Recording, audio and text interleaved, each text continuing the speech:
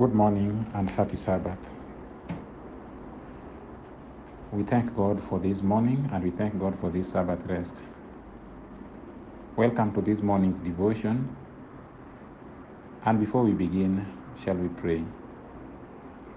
Almighty Father in heaven, we want to thank you, dear Father, for the marvelous grace. We want to thank you, Father, for taking care of us. We thank you, Father, for the night that you gave us and, Father, for the rest that we've had. Father, as we get into this study and as we get into this Sabbath rest, Father, we ask for your presence and we ask for your divine presence, Father, to be with us. As we open your word, Father, may you open our hearts and may it bring change in our lives and in our hearts. Be with us now and forevermore, for this is my prayer in Jesus' name. Amen. So today we are going to look at one of the Bible character lessons, and that is we are going to look at the story of the man that was born blind, and the story is found in John chapter 9. So I'm going to pick a few verses as we move along, as we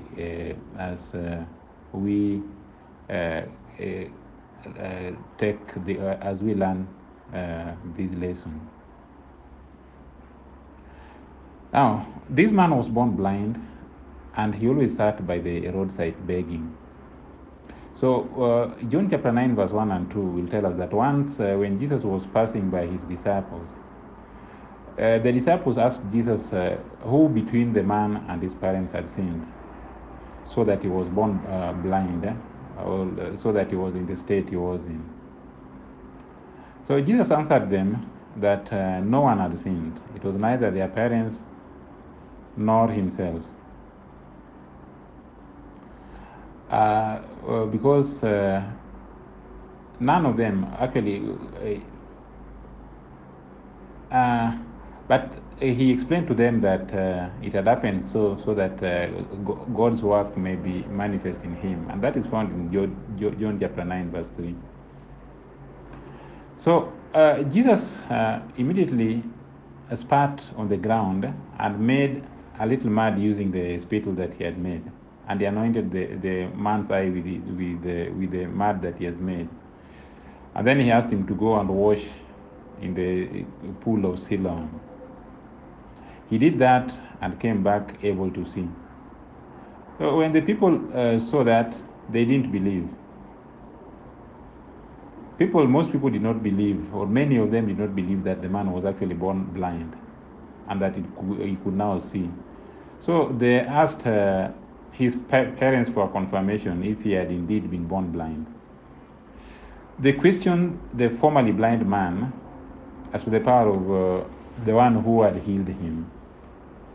He provided a famous statement in response, and that is, I was born blind, but now I see. So he said, I do not care much. What I know is that I was born blind, but now I see. When they grilled him further, he reasoned with them that God must be working through them, or God must be working through the one who had healed him. Otherwise, he told them, Jesus wouldn't have been able to do such a mighty work, since God doesn't listen to sinners, but to those who do his will.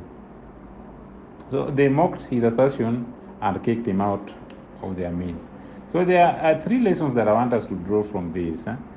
And the first one is that none of us did anything good to deserve the blessings that we have. And none of us, through sin, or it's none of us by sinning, invited a misfortune in their lives. So God allows certain situations to come our way so that we can manifest and glorify his name. The second lesson that we can draw from this is that there is no difficult situation that is permanent in life.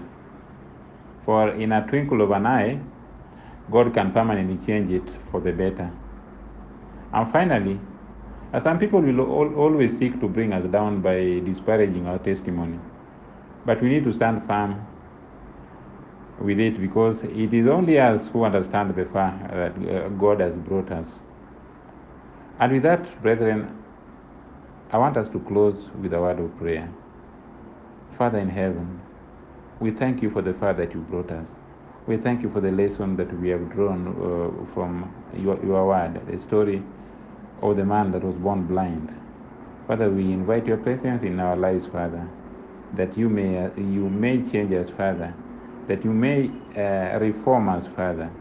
We invite you, Father, that you may open our eyes so that we may be able to see the truth that is there in living in your word.